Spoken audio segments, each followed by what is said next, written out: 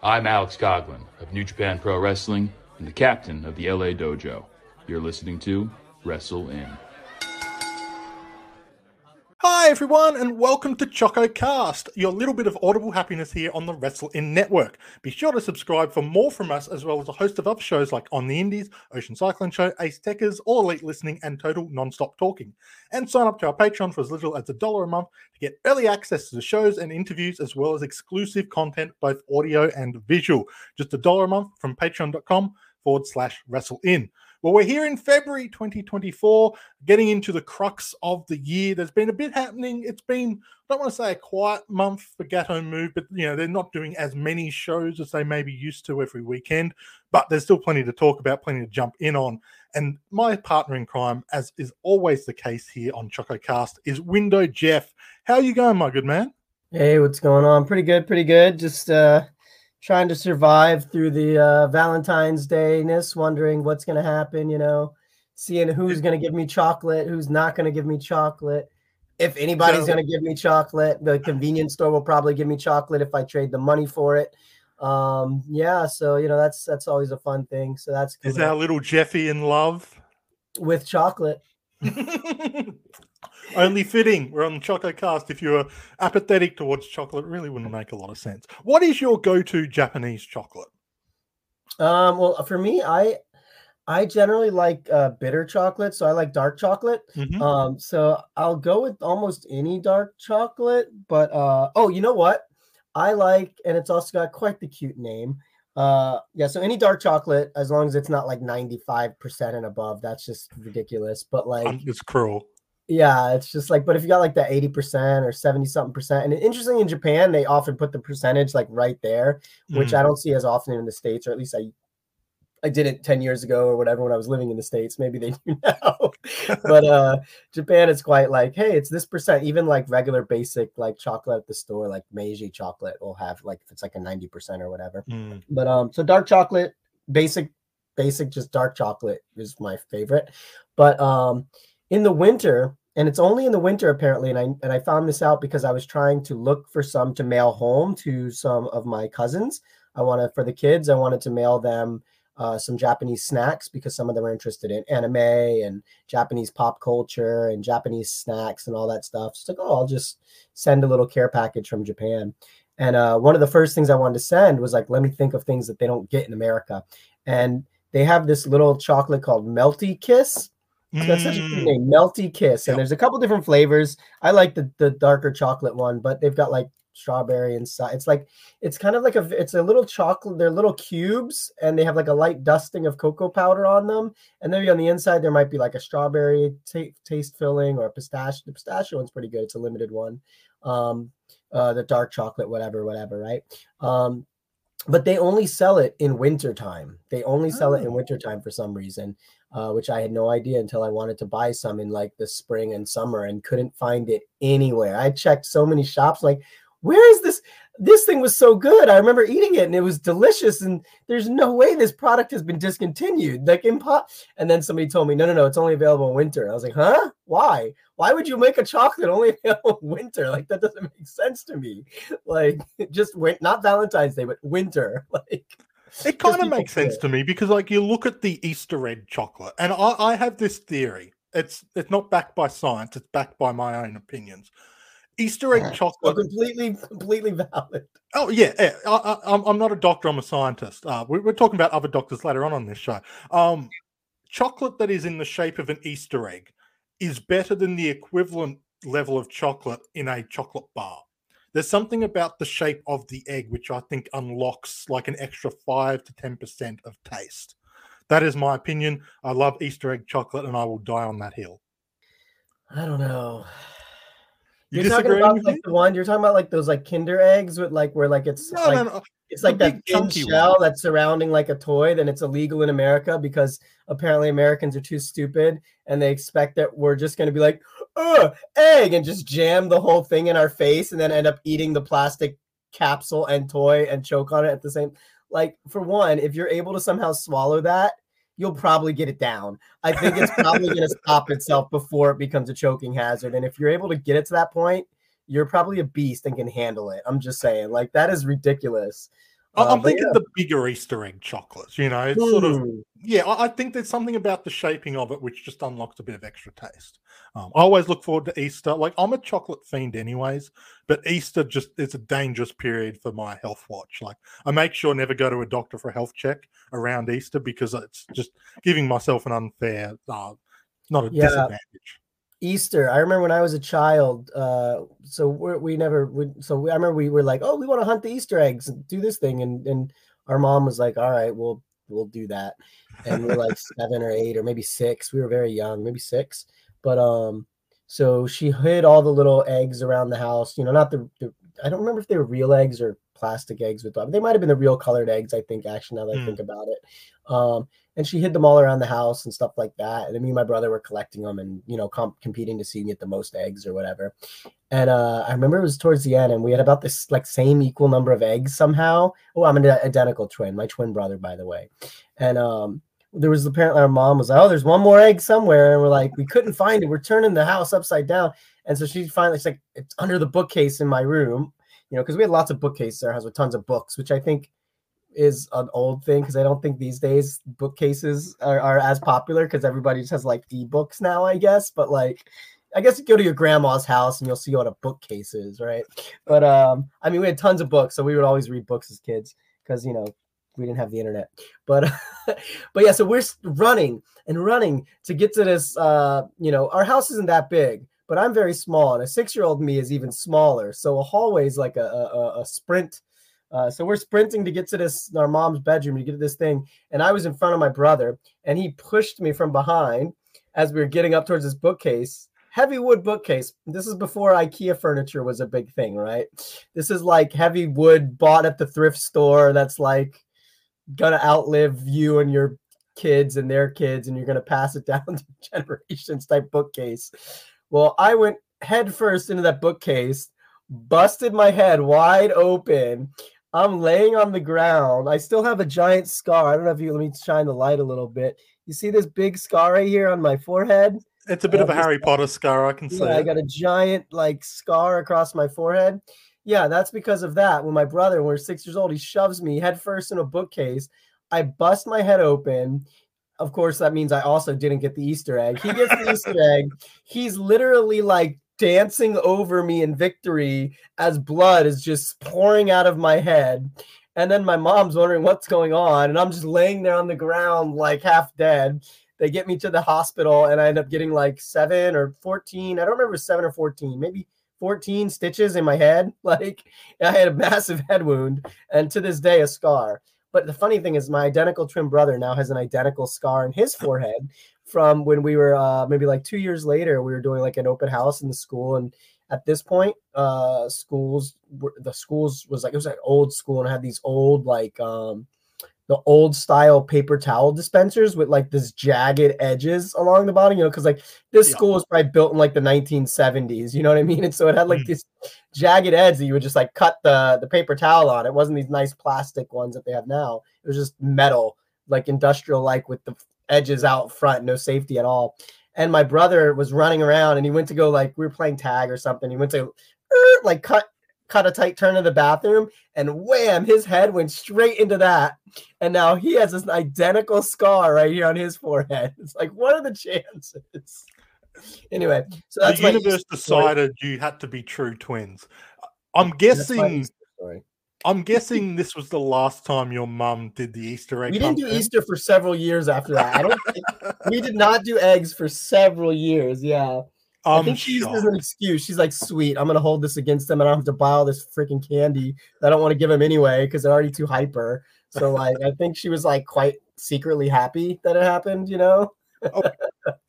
I'm an only child, so I don't have like the stories of like siblings pushing me into bookshelves. But I did manage to give myself my own head wound as a kid when I decided to jump into a beanbag that was next to like a beanbags, notoriously dangerous and not soft at all.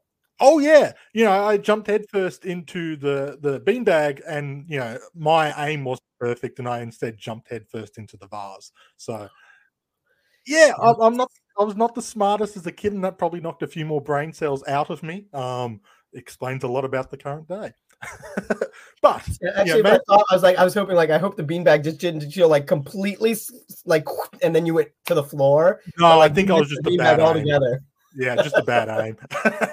Now here we both are, brain damage, still there.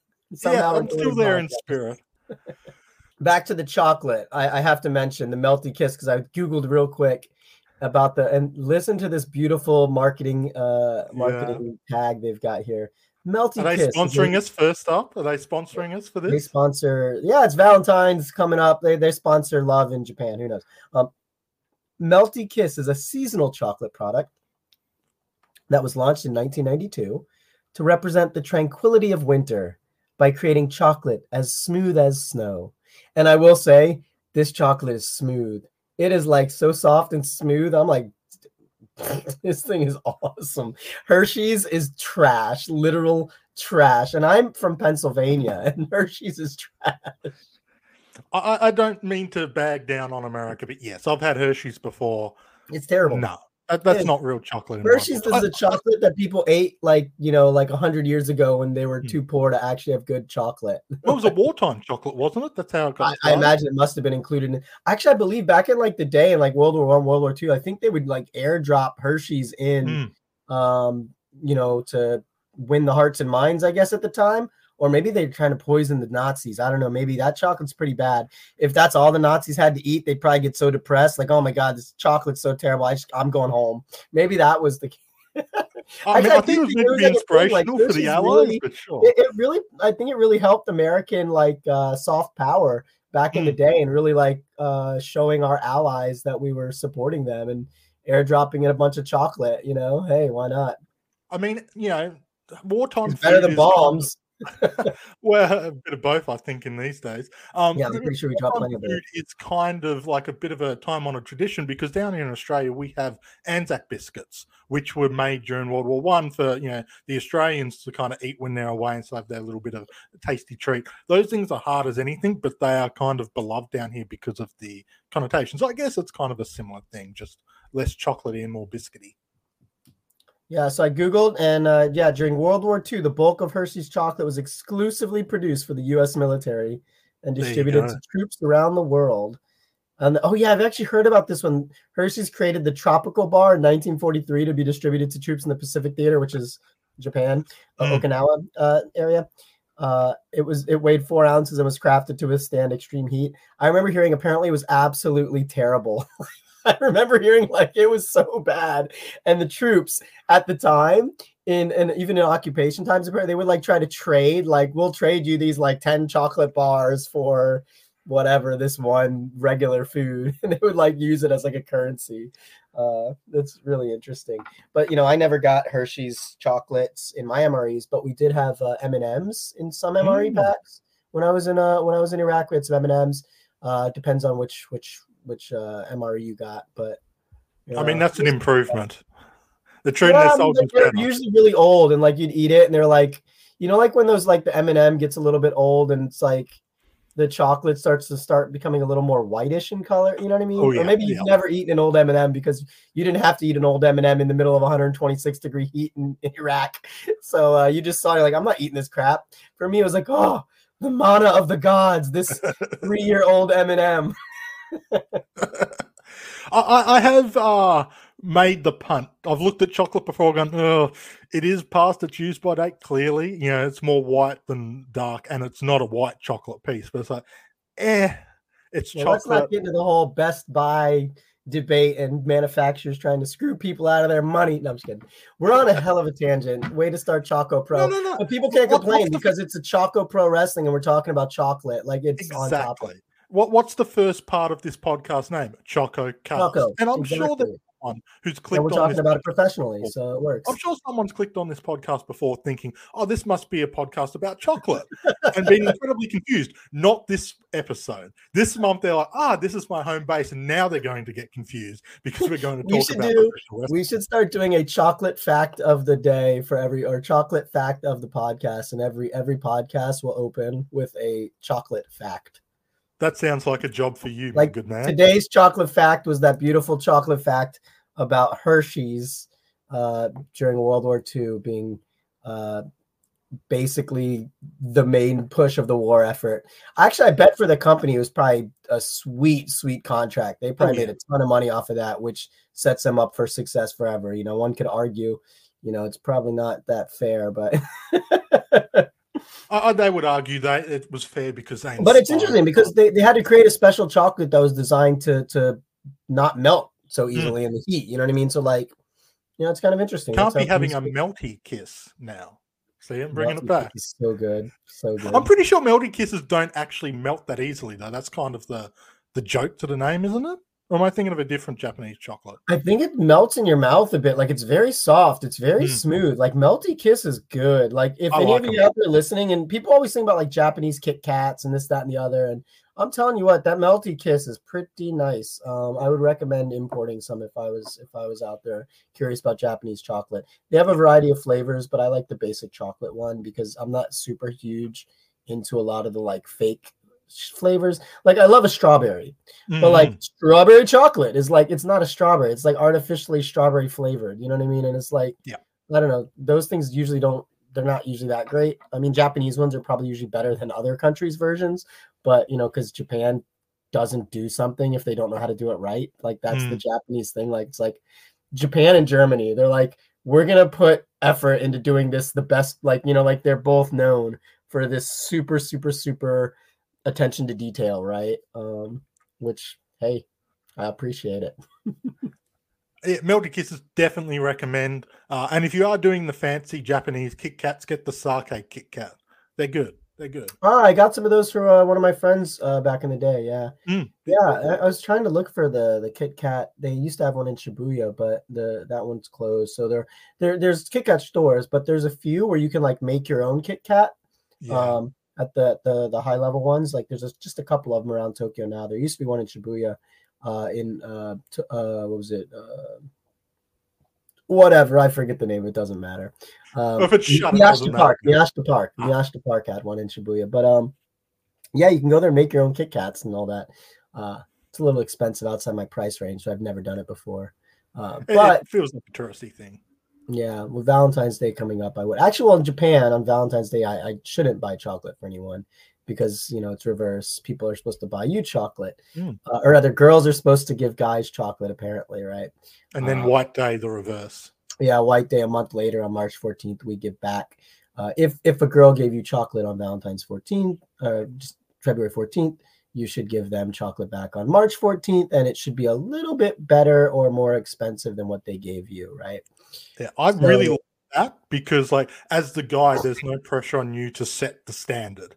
Yeah, you don't have to sort of say, "Oh, I'm buying you chocolate." I know there's like friendship chocolate, and then there's the giddy chocolate. There's like the friendship chocolate and the responsibility chocolate. Then there's the I love you type chocolate. Yeah. And so there's a little bit of sometimes of uncertainty on which one you got. There shouldn't be because you should essentially know the relationship, and you can usually test it by like the amount. Like for example, I got some chocolate from one of my friends, Takanashi. She's a Darejo trainee actually. So she gave me some, and she was actually asking me. She's very kind, and she asked me like which type of chocolate I like, bitter or milk beforehand. So I was, oh yeah, I like bitter chocolate. She's like, okay. She also likes bitter chocolate. So she gave me one, and it's just like since we're friends, it was just a small like 2-piece. So like a 2-piece or 3-piece, like a small one like that is really good for friends. Whereas if it's something like one year I made a mistake. I remember when I was a university student out here, a girl that I know, we're still good friends to this day. She's a flight attendant for JAL now. Her name is Risako. And she gave me chocolate. She made like, it was all homemade stuff. Like she homemade chocolate chip cookies and homemade chocolate and a homemade brownie. And it was in like a little nice homemade packaging with little like label. Like it was really nice. Like it was great. And I was like, oh, and I thought it was like friendship chocolate, and I didn't realize, like, you know, and I was like, didn't realize that she put a little bit more effort into it than normal like friendship chocolate, which would have been like just as something bought from the store, you know, for like 1,000 yen. And so I might have messed that up, but it's fine, you know. We'll end it on the heartbreak there. Yeah. nearly 20 minutes of chocolate discussion. That's not bad. But yeah, the big news coming out of this month in Choco Pro and Gato Move specifically is the return of the Go-Go Green Curry Cobb Kun Cup, which is a one-night tag team tournament, which Gato Move have been running on and off for a while now.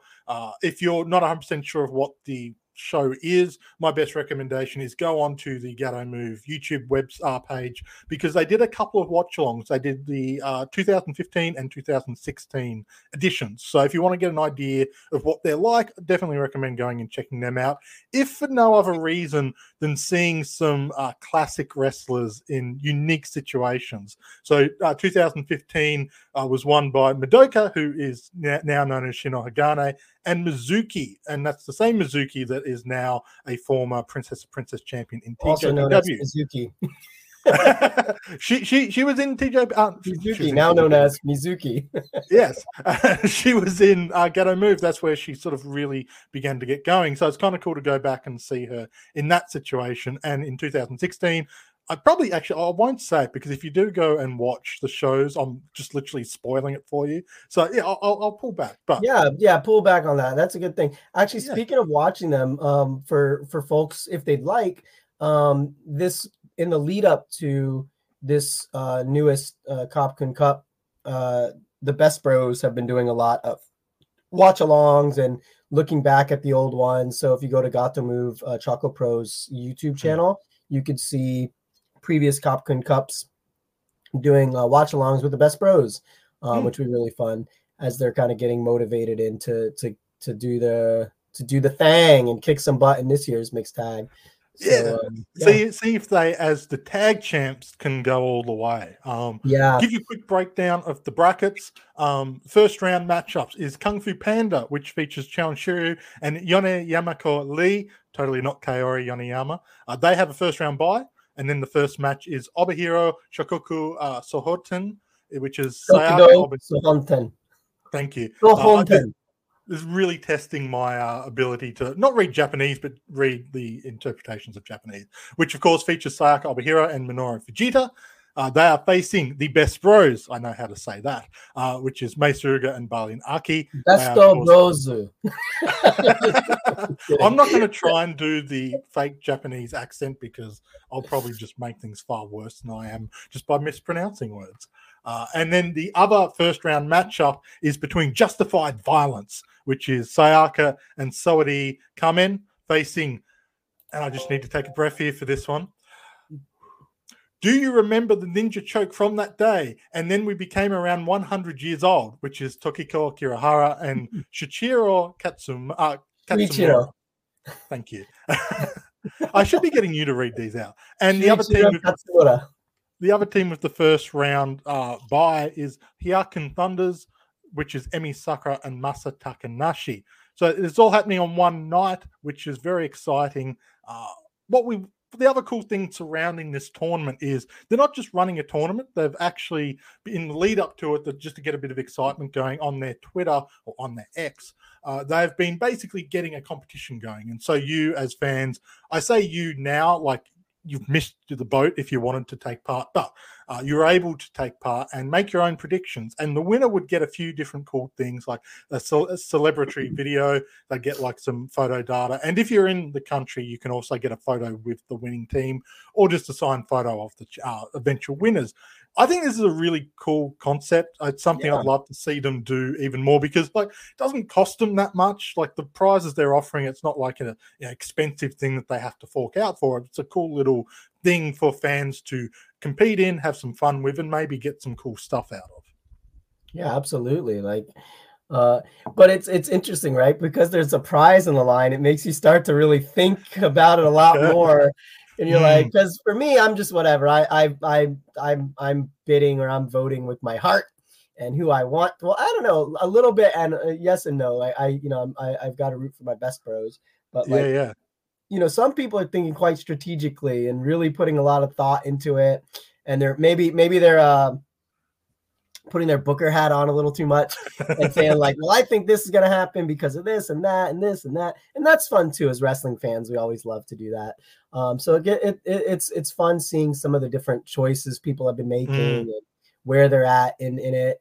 I know for me, my predictions are probably, I picked the most obvious, simple predictions that you could possibly do, other than the fact of maybe one of my first round matches. I could see people maybe thinking that maybe the other team might be the favorite for that match, but I had to go with them. But I'll get into my choices later. But yeah, it's really fun seeing what everybody's choosing. Like I've been like on Twitter and seeing like, okay, let's see, what are the Japanese fans choosing? What are the American fan, Western fans choosing? Are they similar? I've been talking to some of the Choco Pro fans. Even I was at Cielo, local bar that Sayaka does her events at, quarterly or maybe biannually these days.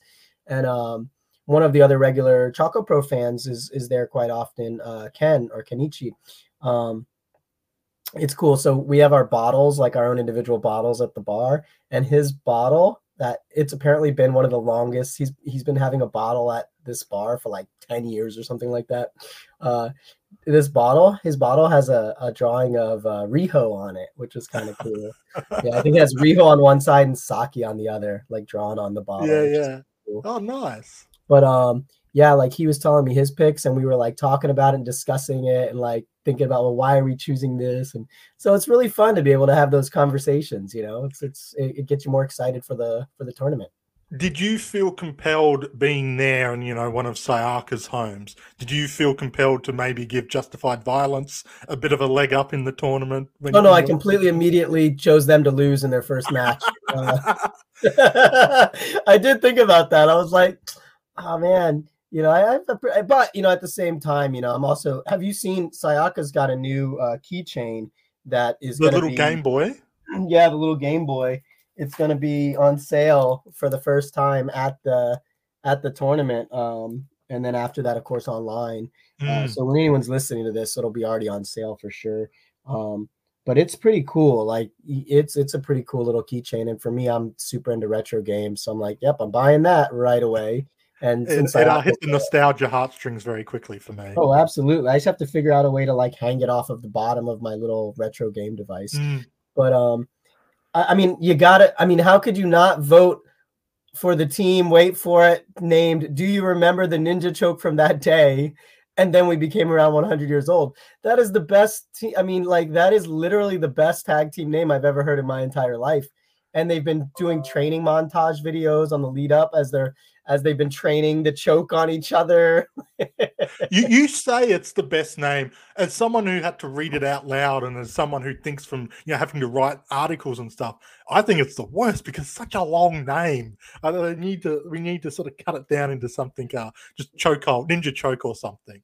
Yeah, I think a lot of people are just shorthanding it to Ninja Choke, but I prefer the full name. Personally, I nearly was going to have them knocked out in the first round just so I didn't have to write it in my predictions. I did the opposite. I picked them to win in the first round just because I wanted to write it in my predictions. Did you have them going all the way? No, I didn't. Actually, so Ken, he did. He had them going. He has them going all the way and winning. He thinks they're going to be a dark horse candidate to win.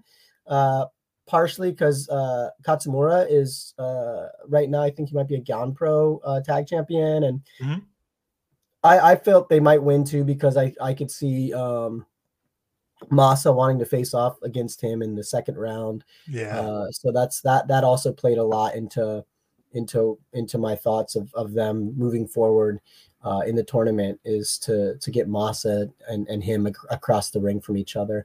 Which would be really fun. So I definitely voted for them to go on. Although it's tough voting against Sayaka because Sayaka's been really she's been on a bit of a tear recently. She's been getting some wins and has a bit of momentum. I think I think Sayaka has more momentum than Otoki going into the tournament. But they both have some good momentum behind them. Yeah. So let's hear it then. What are your predictions? What did you vote for? Yeah, so I voted for. Well, let me open up the brackets. All right, so in the first match was Best Bros versus. Wait, what was it? Let me see. Well, I got Best Bros winning the first match. Which I think is the first. I think it was Best Bros versus Best Bros versus Obihiro Shokudo Sohanten. That's the first match. and I have Best Bros winning that one. Mm-hmm. The second first round match was Justified Violence, or is Justified Violence versus Do You Remember the Ninja Choke from That Day? And then we became around 100 years old. And I have Do You Remember the Ninja Choke from That Day? And then we became around 100 years old, winning that one. What about you? What are your first round picks? Okay, so I'm going to be really boring because I've actually got the same picks. I've got Best Bros beating Sayaka and Minoru Fujita, and I had Do You Remember the Ninja Choke from That Day? And then we became around 100 years old, defeating Justified Violence. So we've both got the We're same. both on the same page for the first round. Yeah, and I think it's hard to vote against the Best Bros. I mean, anything can happen, and I do know some folks that are absolutely like, of the mind, and it's one of those things like Best Bros. They either have to win it all because they're the champs and they're strong champions. They either have to win it all, or they have to lose somehow. And losing early does make sense, because it gets it out of the way, and then people. Because if Best Bros are in the tournament, I think everyone's just gonna be like, "Oh, Best Bros are gonna win. Best Bros are gonna win. Best Bros are gonna win." But if Best Bros somehow lose or something happens, like my thought is like, well, maybe like you might have like Hyakken Thunders attacking Best Bros in their match or something like that to cause them to lose. And now you've got a wide open playing field, and who knows what's gonna happen, right? So, and also the fact is like, the winner of this tournament has a great chance at, it's like, hey, look, we're challenging Best Bros for the championships.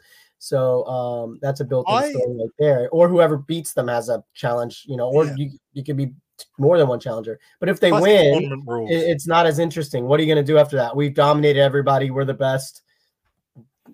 There's clearly waiting for Chair to get healthy and make the challenge. Yeah, so I know a lot of people are thinking that, but it's still, even knowing that story-wise, it makes sense for Best Bros to not win. It's still hard to root against the Best Bros. It is. One thing that I didn't realize that immediately, it was one of those things I just wasn't thinking. When I put in the prediction, I'm like, oh yeah, Best Bros, I reckon they'll win them. I feel like they're going to probably make the finals or something. And then I was remembering what would happen at recent Choco Pros. I forgot these two teams have fought very recently at Choco Pro to a time limit draw. And when I read that, I'm like, oh, that's right. And suddenly, like, I still stayed with Best Bros, but I'm like, that changes things a bit because that's a very nice setup. You mean Hyakken Thunders and Best Bros, you mean? No. I'm pretty sure they fought Obihiro and Fujita. Oh, Obihiro and Fujita to a time limit draw. Yeah. Oh. And I was like, oh, okay, that changes. Like, I still pick Best Bros, but I'm like, that does make me less sure about this match. But I'd already put in my prediction. I got to stick with my gut, even if my gut proves me wrong. So we've both got the same second round matchups. We have Kung Fu Panda versus Best Bros, and Do You Remember the Ninja Choke from That Day? And then we became around 100 years old, up against Hyakken Thunders. I have I think, given away my pick a little bit here, but I've gone for Best Bros winning and Emi and Masa winning to face off in the finals. What did you have? I've got exactly the same thing. I don't know, just something screams like, because like to me, you want to see Best Bros versus Hyakken Thunders, right? I mean, that's the biggest match that can happen in the tournament is Best Bros versus Hyakken Thunders. Admittedly, the next biggest match that could happen would be, obviously as a final, because you can't have Best Bros versus Kung Fu Panda as a final, but you could have Kung Fu Panda versus Hyakken Thunders as a final, and that could also be quite an exciting final because Kaori Oniyama and Emi, and also Kaori and Masa, and then Chon and so that's also quite an interesting final. But I think so I think I definitely see Hyakken Thunders going to the final on that side of the bracket.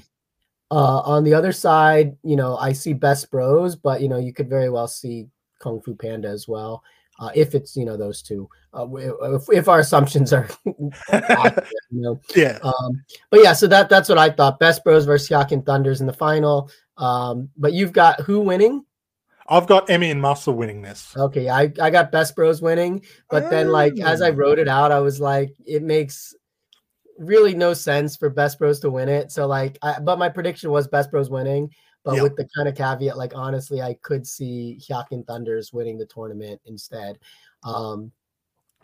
Just because, like I said, it creates a challenge for the Best Bros in the future for the next shows.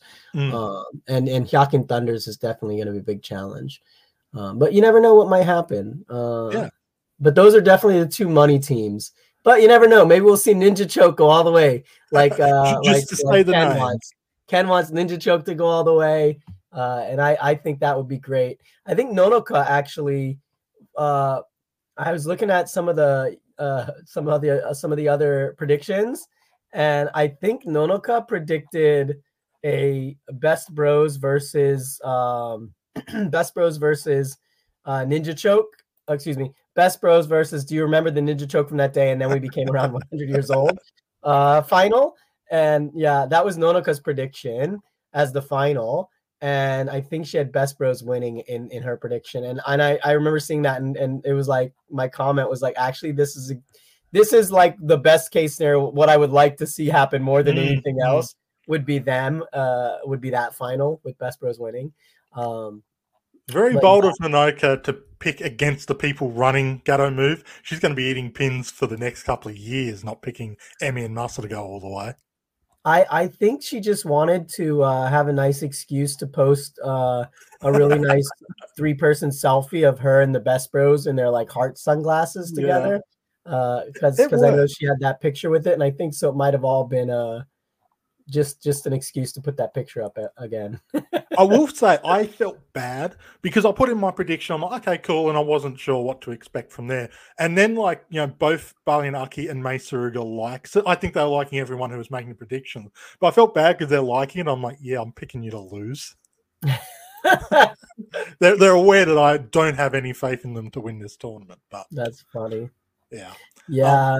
I mean, let's be honest. Like, Best Bros winning is probably the least interesting result that we could have, because then it's like, well, what do we do next? But like at the same time, a lot of people complain about Best Bros too much as well because they're too strong or whatever.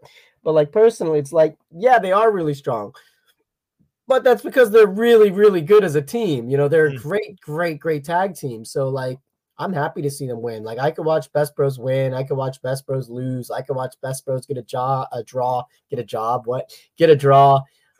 I just want to watch Best Bros wrestle. You know what I mean? So I'm happy. And if they're defending their belts, that means they're wrestling more. So I'm quite happy to see Best Bros as much as possible. They're it's absolutely also not unheard of for the tag champions in tag tournaments. Not Gato Move specifically, but just something I've noticed in general with a lot of Japanese wrestling.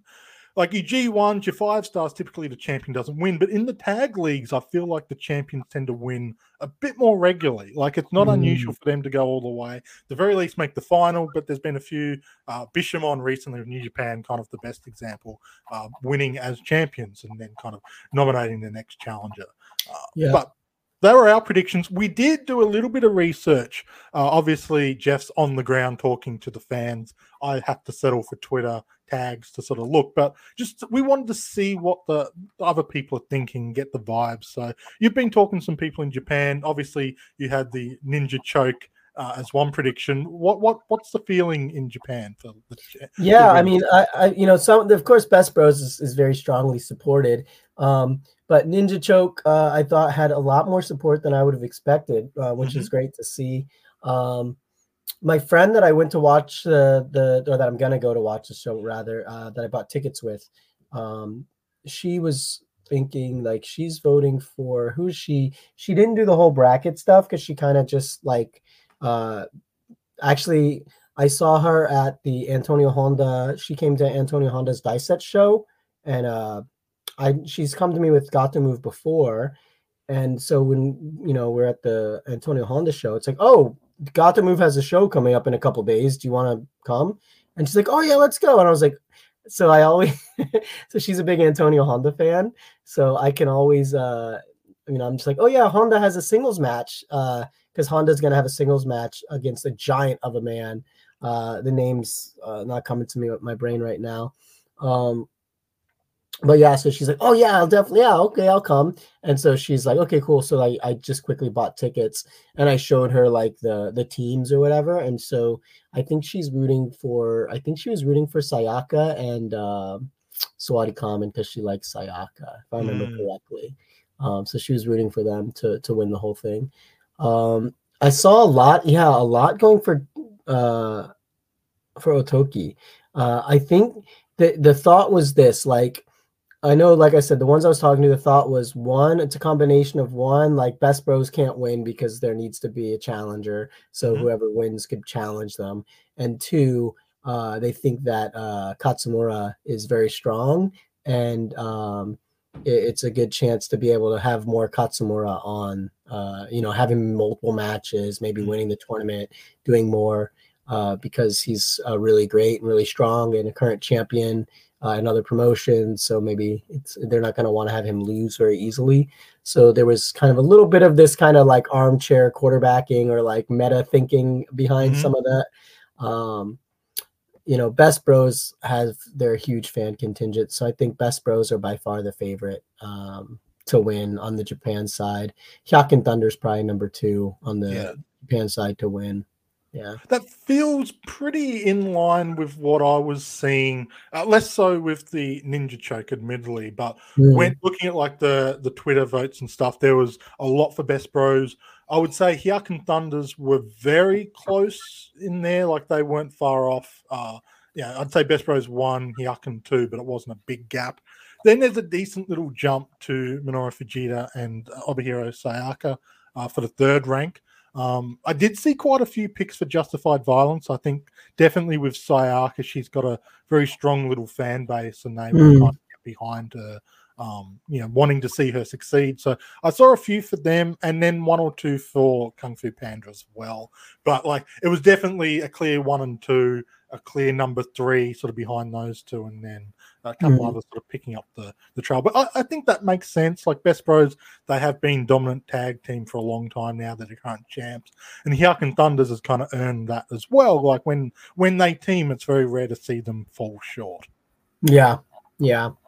I've also been seeing a lot of excitement for the Antonio Honda singles match. A lot of people are very interested in that match, wanting to see that match. I've been like I said, I know people that like, yeah, there's an Antonio Honda singles match. Like, okay, I'm coming to the show then.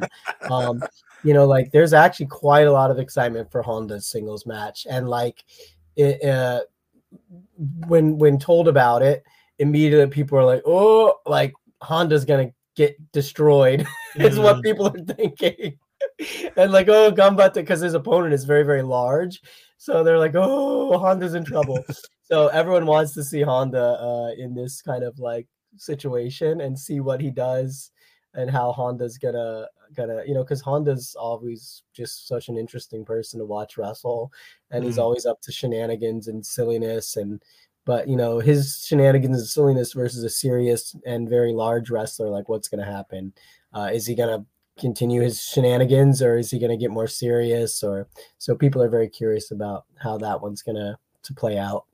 We don't get too many Antonio Honda singles matches in Gato Move. So it's a nice sort of change. Often he's in the opening tag stuff. So this gives it a chance for him to spread his wings. And like, I think anytime he's involved in something like that, I'm expecting shenanigans in one way, shape or form. This particular show is happening Monday, the 12th of February, which of course has already happened when you're hearing this. We don't know yet at this stage when it will go live on YouTube, but given how they've been recently, it's probably not going to be that long. So, get your predictions in. Obviously, it would have already happened, but if you haven't made your predictions, you can make some now. And then when the show goes live, watch along, see how your brackets go. Might be their version of March Madness by the time this comes out, which would be a bit of fun. The bracket system for Americans, anyways. I'm aware of March Madness, but not super. I don't partake in it, being an Australian. But any final thoughts for you? You're going, as you've mentioned, so another great Gato Move show to look forward to. No, yeah, I just think it's I one thing that I noticed is I think that they've been doing a really good job of promoting this show, and you can see they're trying more to. Usually with the in-ring shows, they'll be like, oh, we have an in-ring show coming up, and they'll mention it once or twice, or a little bit about it, or maybe they'll talk about it at the end of the YouTube show. They'll talk about the schedule a little bit, but they don't. I haven't really seen them doing like a very strong, sustained like push or marketing or like really trying to get the excitement up for something as much as I've seen them doing for this one. Like I think they've done a really good job of, like I said, having the whole contra like, hey, who do you think's gonna win? What are your tournament predictions? And the Best Bros doing live watch alongs of previous cup winners. You had Chie and Shin and Nonoka doing like introductions to the different teams, like little videos each day. We're going to introduce and talk about one of the teams coming up in the tournament. And, so like they're doing a lot of stuff to get everyone excited and prepared for this tournament. I think the last time they had this tournament was like 5 years ago or something like that. I think they said, and, it's a mixed tag tournament, which is something that's not done very often comparatively as, in other promotions. So that's kind of cool. So yeah, I really love what they're doing to prepare everyone for it and get people excited for it. And I hope that they'll and I think that's really good too with the upcoming idea for Korakuen. I think it's good. You have to start building anticipation for these events. You got to start getting that interest up. And I think they're doing a great job of it this time. And I want to see that continuing. I'd like to see them continue doing these kind of pushes for their in-ring shows to make them feel more special, because I think they're doing a good job of trying to make this one feel special. Like there's an easy to understand hook. Like, okay, cool. There's a 1-day tournament. Those are always fun. It's got the legacy of Got the Move, calling back to its time in Thailand with the really funny and clever name. So the Kopkun Cup, because of Kopkun in Thai, Kopkun Kop for men or Kopkun Ka for women, but Kopkun Kop is very similar sound. So Kopkun, it's like thank you, right? Kopkun Cup. So it's like a thank you to the fans in a sense for their watching. And then the go-go green curry part, I think honestly was added in because Thai green curry is a thing.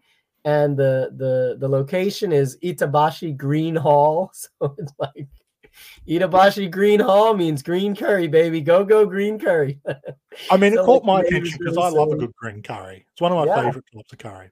But yeah, it's interesting. I absolutely agree with you on the marketing thing. It feels like they've really dialed in their focus, and I think to good effect. Hopefully it pays off for them in terms of the attendance. But I would love to see them continue this competition format for future Gato Move shows, because I think it's a very easy way to get engagement, get people excited for shows, and especially because these aren't aired live, get people hyped for something that's happening, and then you can kind of re-hype them up to see, let's see how your predictions went as we watch the premiere when it comes out maybe a month later.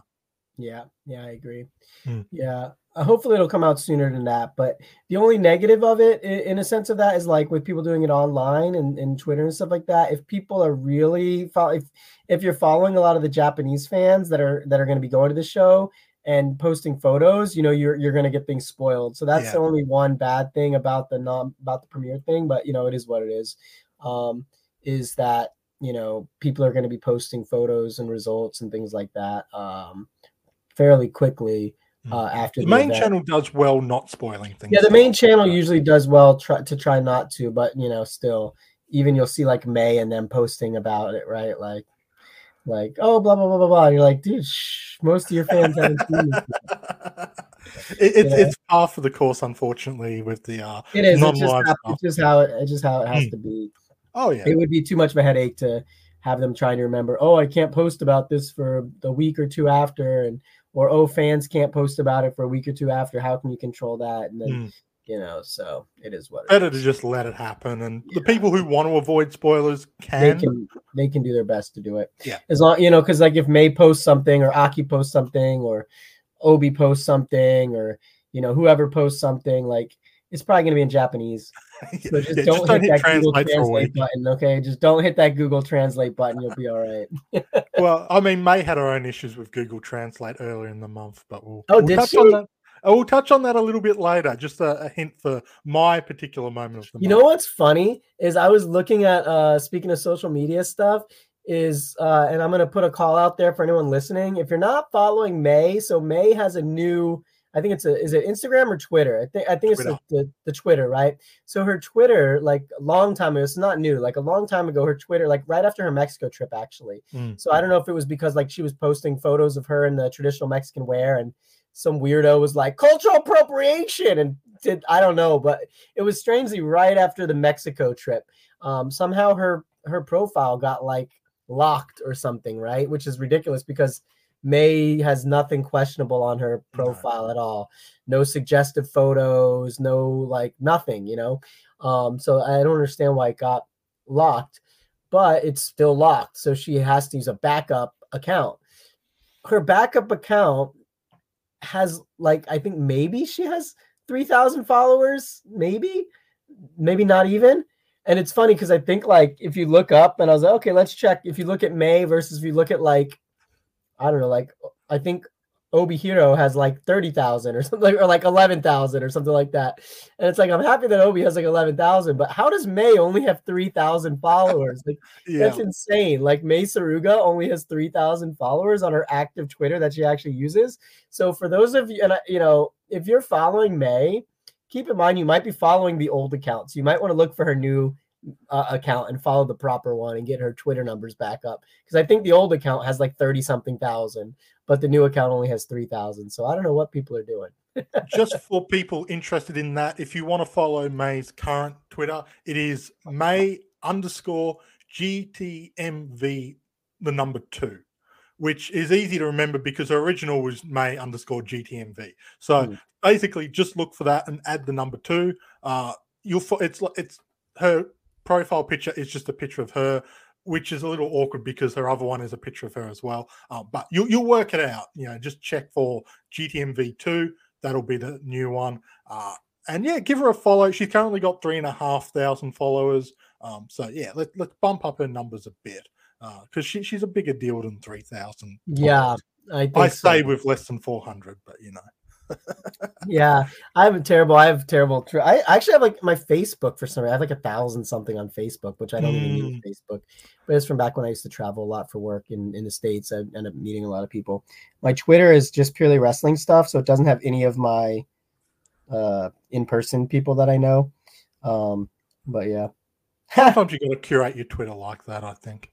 Anyway, in other big news for Choco Pro and Gato Move, and one that I think is particularly of interest for everyone listening, Emi Sakura, who has been over in Japan for a little while now by her standards, she will be going back to America at the end of the month. It sounds like her last kind of event in Japan will be on February 24, doing the Darejo Project Extra, which you'll be able to watch, I believe, on YouTube. You won't be able to attend unless you're actually training and stuff. But that brings a close to the next sort of the most recent period for Emi being in Japan. It's been quite a good one, I thought. Like, I've really enjoyed having her here for what has felt like an extended time. Often she'd come over for a show or two, just a couple of weeks. Yeah, she'll come for like 3 weeks or a month, you know what I mean? But she's been here for a few months now, like 2 months, 2.5 months, something like that.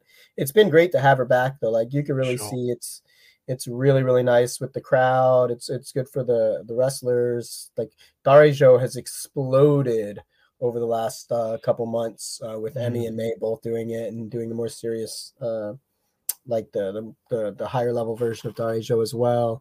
So yeah, it's gonna, it'll be sad to see her go in some ways, because we always love having her in Ichigaya, and there's definitely an energy that she brings to it. But at the same time, it's also cool when she's not around and seeing that the team, I remember the first time she left, like when she first left, I was like, oh, what's going to happen? Is it going to be all right? And, I guess Masa will handle things. And the team did great with it. And then you got used to, like, she's not here that often. She's mostly gone and they do great without her. But like, it's always great when she's here. But at the same time, I'm really excited because I want to see what she does in AEW. I want to see Emi Sakura. I honestly want to see Emi Sakura holding an AEW championship. I feel that she should definitely be in contention for one of those titles over there. If not AEW, then ROH. But really, I want to see her holding one of the AEW titles, and I think AEW would benefit greatly from it, or at least giving her more, say or control or in training or building matches or stories or something. I think AEW has been sleeping on Emi Sakura for way too long and not utilizing her to even a tenth of her potential, whether in ring or behind the scenes. So hopefully with AEW looking to have an increased push in women's, also I would love to see AEW getting women's tag titles. That would be nice to see. and I would love to see Emmy, and I fully believe Emmy could be right there in the mix for those if they come out too. I will say, like, I'm not a hardcore AEW follower. I'm not even really a casual follower, but I pay attention to what's going on over there. It does feel like they've really turned the corner in how they're utilizing their women's division. It's been a sore point for pretty much since the promotion began. But just in the last couple of months, it kind of feels like they are giving more attention to the women's division, giving more time, and just kind they're of taking the steps. Yeah, they're not there yet, but they're going in the right path. It seems like they're finally listening to people about that and saying, okay, we need to start moving this women's division in a better direction and start giving them more time. And, you know, I can't say whether I agree with who they're highlighting, you know, versus like who I'd like to see them highlight, or if they highlighted these people, I would watch more or whatever, but at least they're highlighting more people, or it seems like they're trying to now. So that's good.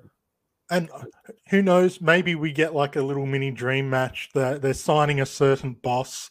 It's the worst kept secret in wrestling at the moment. Maybe we get Mercedes Moné versus Emi Sakura on a Dynamite or a Collision. I would definitely tune in. Probably be the first time I make a point to watch AEW live if that was. Well, Emi Sakura is known for giving all of AEW's new champions or new talents. They're basically their best match. Yeah, the litmus test. Yeah, she basically, it's like, oh, so-and-so has joined the promotion. Let's put them in the ring against Emi Sakura and make them look good. Oh, so-and-so has won a championship. Let's put them in against Emi Sakura and make them look good. You know, so like she pretty much has given that's why she's always in like the top 5 women's matches of the year in AEW. Oh, look, 3 of them are Emi Sakura. The top 10. Oh, 5 of them are Emi Sakura, like every year. So you just hope that Tony eventually will realize this. But yeah, so I could definitely see if that person does get signed. I imagine, knowing, you know, from what I understand about Mercedes Moné, if she does go to AEW, I'm pretty sure she would also probably pushing to want to wrestle Emi Sakura. Absolutely. That's like a match she would definitely have on her short list of, I want to do this, and AEW can make it happen. I would also see her wanting to wrestle Mesa Rugen as well.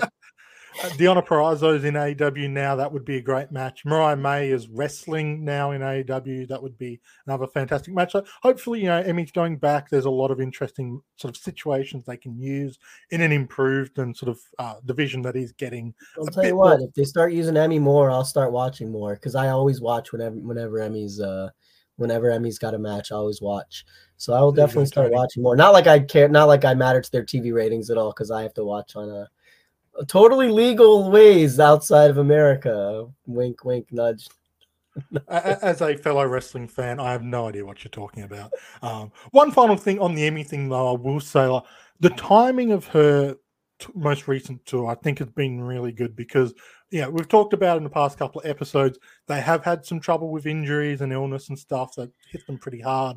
Having Emmy regularly there is a very handy thing to have, because like it buoys it up. It gives you an extra guaranteed great match, and just gives you options when you're missing people like Miyu Yotsuba, Sayaka for a little bit, Chie Koshikawa.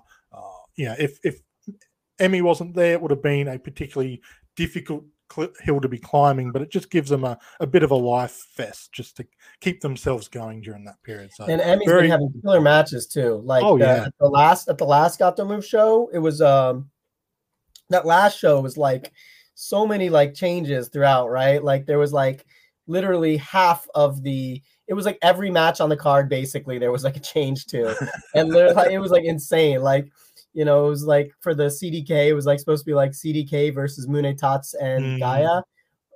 2 out of the 4 wrestlers in that match were unable to wrestle because of medical things.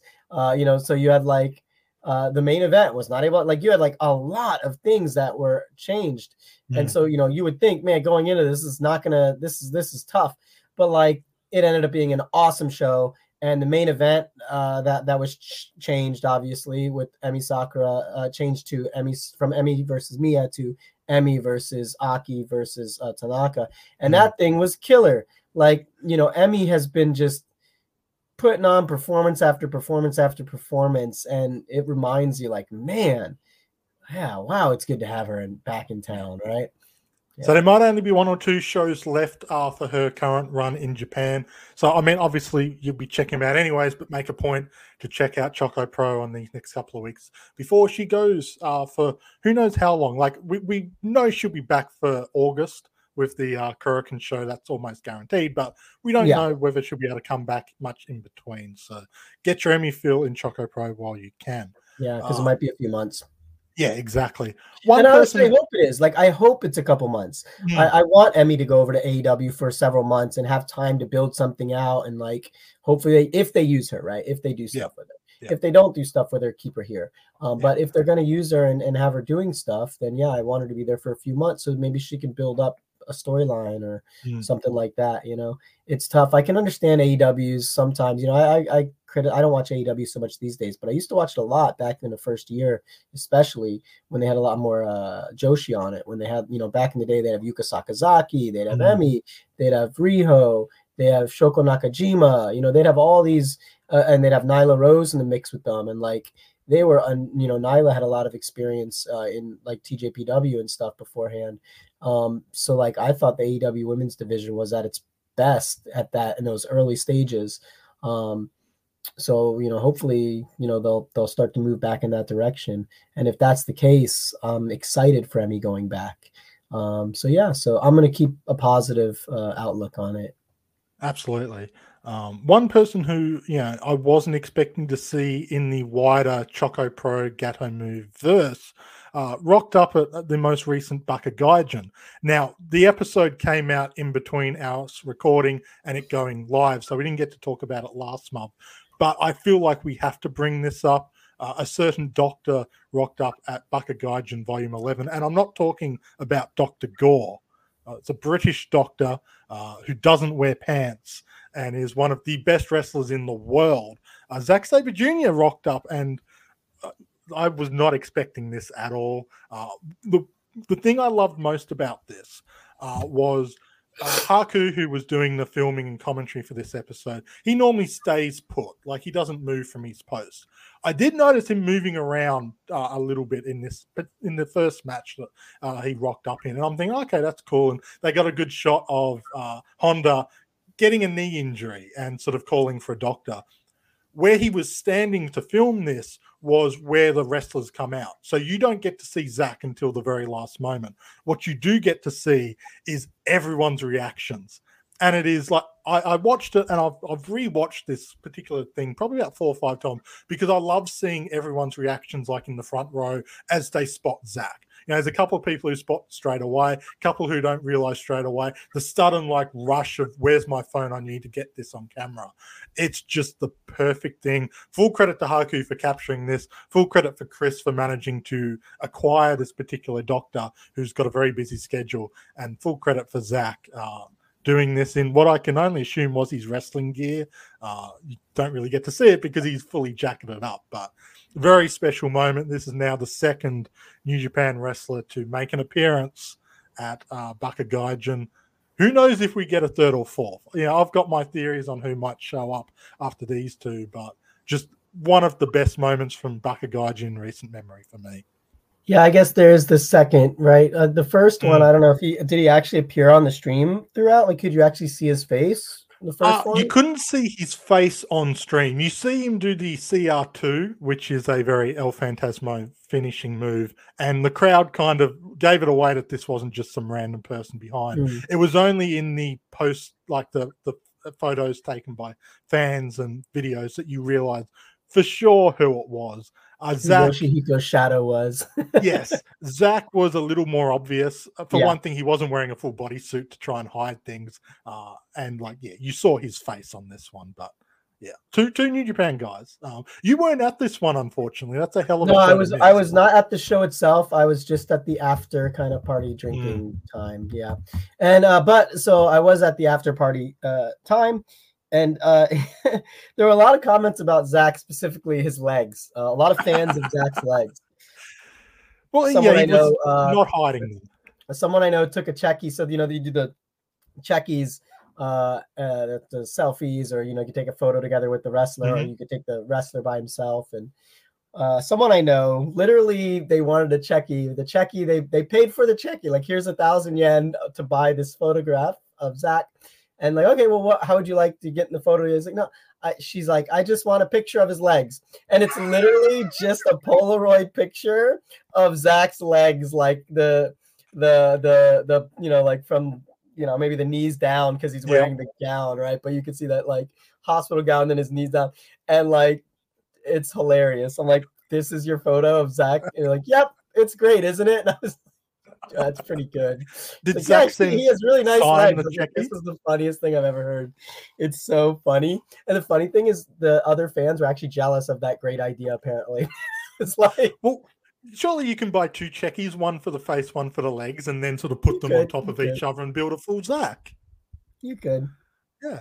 I enjoyed this show. I also want to give a shout out to Shunma Katsumata. I thought, I've seen him a little bit in death matches and stuff prior to this show. He's had some good stuff with Suzu Suzuki. I really enjoyed his match with Mecha Mummy and Dr. Ueki. That was a really fun little match too. And Lego, I think, was introduced to Arena Shima Kitazawa for the first time, which is always a bit of a, I don't want to say scary death match tool, but I think everyone, like, not everyone can relate to like a light tube being broken over your head or being thrown to a table. Everyone knows the pain of stepping on a Lego. So it's a very fitting deathmatch weapon, I think. Yeah, I agree. Everybody can look at that and be like, oh, yeah. Just the idea, like if someone just thinks, stepping on a Lego, going down the stairs at night is like, like the joking like way, like to die, right? Yeah. It's a very real experience. After the show, Shunma, like, we're all just hanging out, drinking and whatever, hanging out together afterwards. Shunma had a giant bandage on his head, a bloody bandage that was still like just hanging out, drinking. Like, you shouldn't be drinking if you have active bleeding coming out of your head, Shunma. I feel like every deathmatch wrestler ignores that warning, I would imagine. Blood loss, let's have another drink. Basically. Further news in the world of Gato Move and Choco Pro. Mei Suruga is appearing at Lucha Fiesta, which is happening on February 25. Obviously, CMLL doing quite a bit in Japan at the moment with the Fantastica Mania tours. This is kind of their opportunity to do something a little bit different, a little bit special, and get more of the women of the show on. Obviously, they're appearing, I think February 17, they're doing a show with some of the Stardom wrestlers at Fantastica Mania, but this is kind of their own little thing that's happening at Shinkiba First Ring. And Mei Suruga is the 2 people she's facing, and I will apologize, I'm not super familiar with them. I need to watch more Lucha in general, is Luvia and La Jarochita. I am probably butchering those, just I have been doing the Japanese pronunciations as well. More excitingly for me, though, is that May's teaming with Unagi Sayaka, which is someone for a long time I've wanted to see enter the Choco Gato verse. This is kind of, I would say, her first step into that world, maybe. May can get in her ear and we get the eel in Ichigaya at some point, perhaps. Yeah, I mean, you never know. It's interesting because I think Unagi's a very big personality. May is a very big personality. They're both quite the character, in their matches. So it'll be interesting to see how those 2 work together. If they work together well, or if they don't work together so well. We'll see. I don't know. Like, it's gonna be interesting to see, and like in my mind, May's already proven herself to be a pretty big star in Mexico. They seem to love her in Mexico. And I'm sure Unagi's gonna also be loved in Mexico. But we'll see how the match goes and who gets the shine, if you will. I of course am a big proponent of Mei Suruga. But yeah, like, I think it's exciting. Who knows? Maybe it could lead to something with Unagi and Ichigaya, but I have no idea. There's always, again, in the freelancer world of wrestling in Japan, there's a lot. It's not always so easy as, hey, come wrestle here. Okay, sure. There's a lot that goes on behind the scenes. There's, red tape and things like that, just like anything else. So who knows? But it is interesting. It definitely makes people wonder. Hopefully it'll go well. Hopefully something more can be built out of it. Who knows? I could definitely see it leading to maybe the Kirk and Hall show. Like maybe they can't get her for an Ichigo. Yeah, I mean, Unagi's a big draw. You know, like she did a Korakuen show herself with sold it out All Japan and sold out Korakuen. So, you know, I don't think she sold out on her own, but like she's single-handedly of her show. If Jay White sold out Madison Square Garden, Unagi Sayaka sold out Kirk and Hall. Okay, sure. It wasn't the fact that didn't she have like Minoru Fujita, or I mean Minoru Suzuki? Didn't she have Jun as well? Yes, Crazy she had Monkey. Jun, she had Suzuki, she had Kasai. She had a lot of she pulled in. Let's be, I mean, but yeah, she did a good job. She called in massive heavy hitters. She pulled in some of her friends. She's really good at networking, and she called in it. But it was mostly calling in big male wrestler names, right? Not as more. She got Konami and she got Takumi Aroha, which for like the freelance scene is not as big as you can get, but it's a pretty good deal. Yeah. Maybe in future she can get Sari once she's assessed her. Yeah. So now we'll see what Emmy does. Of course, with Emmy, there's more of it's a Gato move show, so it's gonna be more Gato move centered. But I think Emmy Sakura, she could also call in a lot of, as much as Unagi Sayaka apparently has some pull. I'm pretty sure we know Emmy has more pull. I think that Korakuen show is going to be very special with the talent that rocks up. Yeah, I could see that too, 100%. I mean, who knows? Maybe even Emmy could be like, "Hey, Tony, can I borrow so and so?" I feel like Riho's got to be borrowed. Yeah, like, I don't know what she's doing. Riho will definitely be on the show. I mean, Riho has to be, right? It's a Gato move first Korakuen in like, I think I was talking to Ken, and I think the last time Gato move did Korakuen was like 2015, 2016 or something like that. Maybe they did those 2 years. Yeah. But they haven't, or maybe it was either 2015, 2016 or 2016, 2017, one of those two, but it hasn't been since then. So it's been a very long time since they've been in Korakuen. So I think they're going to call back to that and pay some homage to those, to the roots. Yeah, I reckon it should be good either way. Where's my ultimate dream? Okay, what would be your dream for something to happen at the Korakuen show? I think whether it's like a guest showing up or something like that. I think I mentioned it last month, but I would love to see May beat Emmy for the Super Asia we did talk about it last month. Yeah. Mine's actually just for Lulu Pencil to show up. Exactly. Lulu Pencil showing up is my ultimate. that is definitely a bit of a dream situation. One or Lulu and Unimon. I'm gonna even more dream it. Lulu and Unimon both and Mitsuru. Well, I'm pretty sure they'll all be there, like Mitsuru and that. Maybe not Unimon because she's Stardom. Unimon will be interesting because obviously the Stardom connection, and now with like over the past month we've had Rossi kicked out of Stardom. My first thought was maybe not necessarily wrestling, but I could see Rossi showing up to the show. Rossi wrestling? Yeah, Rossi totally. He's going to be in the main event wrestling.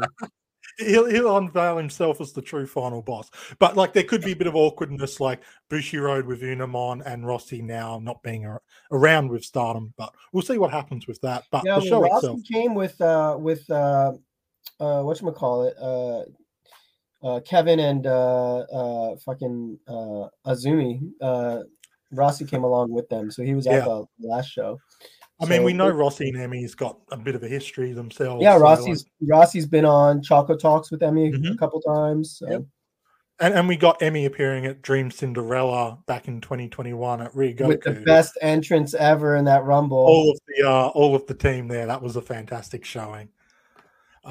One final bit of things that's sort of been happening, which I think is worth mentioning, on the February 3 show, Choco Pro 355, Mei Suruga faced Nanoka Seto in a singles match. I felt like this was Nanoka's best match. And, she's been doing really well, but this felt like a big step up for her. And hopefully a sign of things to come. I thought was just worth quickly mentioning and giving her props where it's due. Absolutely. Yeah, I mean, I agree 100%. I think anyone who disagrees would be crazy. I do think that it felt like a level up to Nonoka for me. Like it felt like that next step, I still don't know if she's ready to win that first match yet, but like it felt like it. Like it felt like, okay, she's ready to win a match. She's of course she's still in her rookie kind of phase, but she didn't feel like a rookie in that match. She felt like she's leveled up and like, no, I can fight you on a kind of a equal basis, right? May still having the advantage, of course, but that is the ace of the company. So I thought that was an amazing match. They put on a great performance. It was a long match. It was entertaining. It was really good. Nothing but praise for both May and Nonoka on that match. And they did it in a way that was believable as well. It wasn't like, oh, they're just giving her no, like it felt like she's going for May. Like it was really, really good. So I key really step enjoyed it. for her. Yeah, it was great. It was really good to see. Very happy to see Nonoka doing so well in that match and them giving her that space. Yeah, outstanding. More of that, please. Hopefully, sign of things to come. We're going to start to wrap up this episode of ChocoCast, but before we do, of course, we've got to shout out our sponsor apparently we have our sponsor for this month. I'm not even going to change the name. Melty Kiss have been shouted out so much already. There's no point trying to pretend like there's a different name. You mean Kelty Miss? Kelty Miss. There we go. Okay. Kelty Miss moment of the month.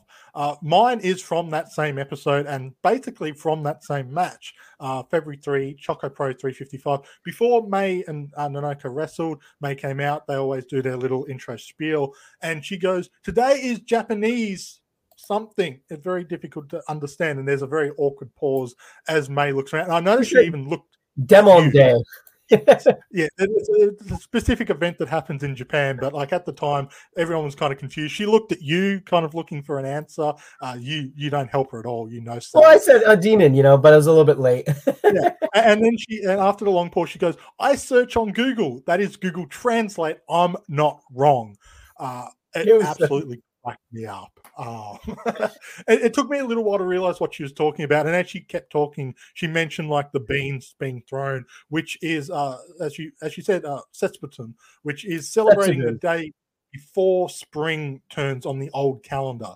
It means seasonal divide, and part of the celebrations is they throw beans to ward off evil spirits and bring good fortune. This happens on February 3. And like over the course of the main event match with CDK and in the post-match stuff, you get some very sort of examples of throwing beans to ward off the evil spirits. Emmy had the Omi mask as well at the time. So it was a great little combination, built up to everything perfectly. But her incredulousness, where it's like, I searched this on Google Translate. I am right. Don't act confused, was just pure wonder, and that was it. An easy winner for me, even over Zack Sabre, as my Kelty Miss moment of the month. What about you, Jeff? Yeah, that was really charming, right? And she's correct, demon, right? It's Oni in Japanese, like it's basically like the data kind of chase away the Oni, and Oni, the most direct translation would probably be demon, right? What we most think of. I thought she was shouting out the Gorillaz album Demon Days, but oh no. No. But yeah, so I forgot that it was Setsubun on that day because I thought about it a week earlier, and I literally saw in the convenience store like a little thing of beans and one of the little like paper masks for the Oni, and I actually took a photo of it with my phone so I wouldn't forget. I was like, oh, I should buy one of those later, and I should wear that because my plan is, oh, maybe I'll wear that when I'm in the audience. And I'll just in the whole show, I'll just wear this paper demon mask thing, and it might be funny. But I totally forgot about it as the day came, but there was one, Got the Move had that exact mask. So I ended up having it for post-show photos and stuff. But yeah, you know what? I'm going to pull my moment in there as well. And I'm not sure if the camera caught it, or they probably couldn't have caught it as perfect. But like after that match, as Chris Brooks was like laying on the ground, he had the little little wooden box of the beans. And as like May and Sakura and like Obi and people were like kind of going out, he was laying on the ground and he was like throwing beans at them. And I don't know how, but like literally laying on his back and seemingly with his eyes closed or at least half closed, this dude was like a sniper, like from his back, just laying like boom, threw beans right into Emi Sakura's face, like boom, bounced off her face. And I was like, what? And then boom, straight into May's face. I'm like, this dude is like got the accuracy of a sniper down here with these beans.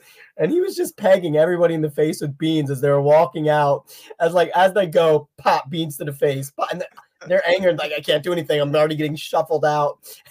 It was the funniest thing I ever saw. It was absolutely perfect. Later in the evening, or later after the show, I threw a couple beans at Chris, and he ate the beans I threw at him. So I kind of ended up losing that encounter. But Yeah. You're lucky you didn't get sniped after the fact. Yeah. No, it was really good. And of course, the other fun was the post show. We all shared a for celebrating CDK's 100 match in Got the Move. Congratulations to CDK.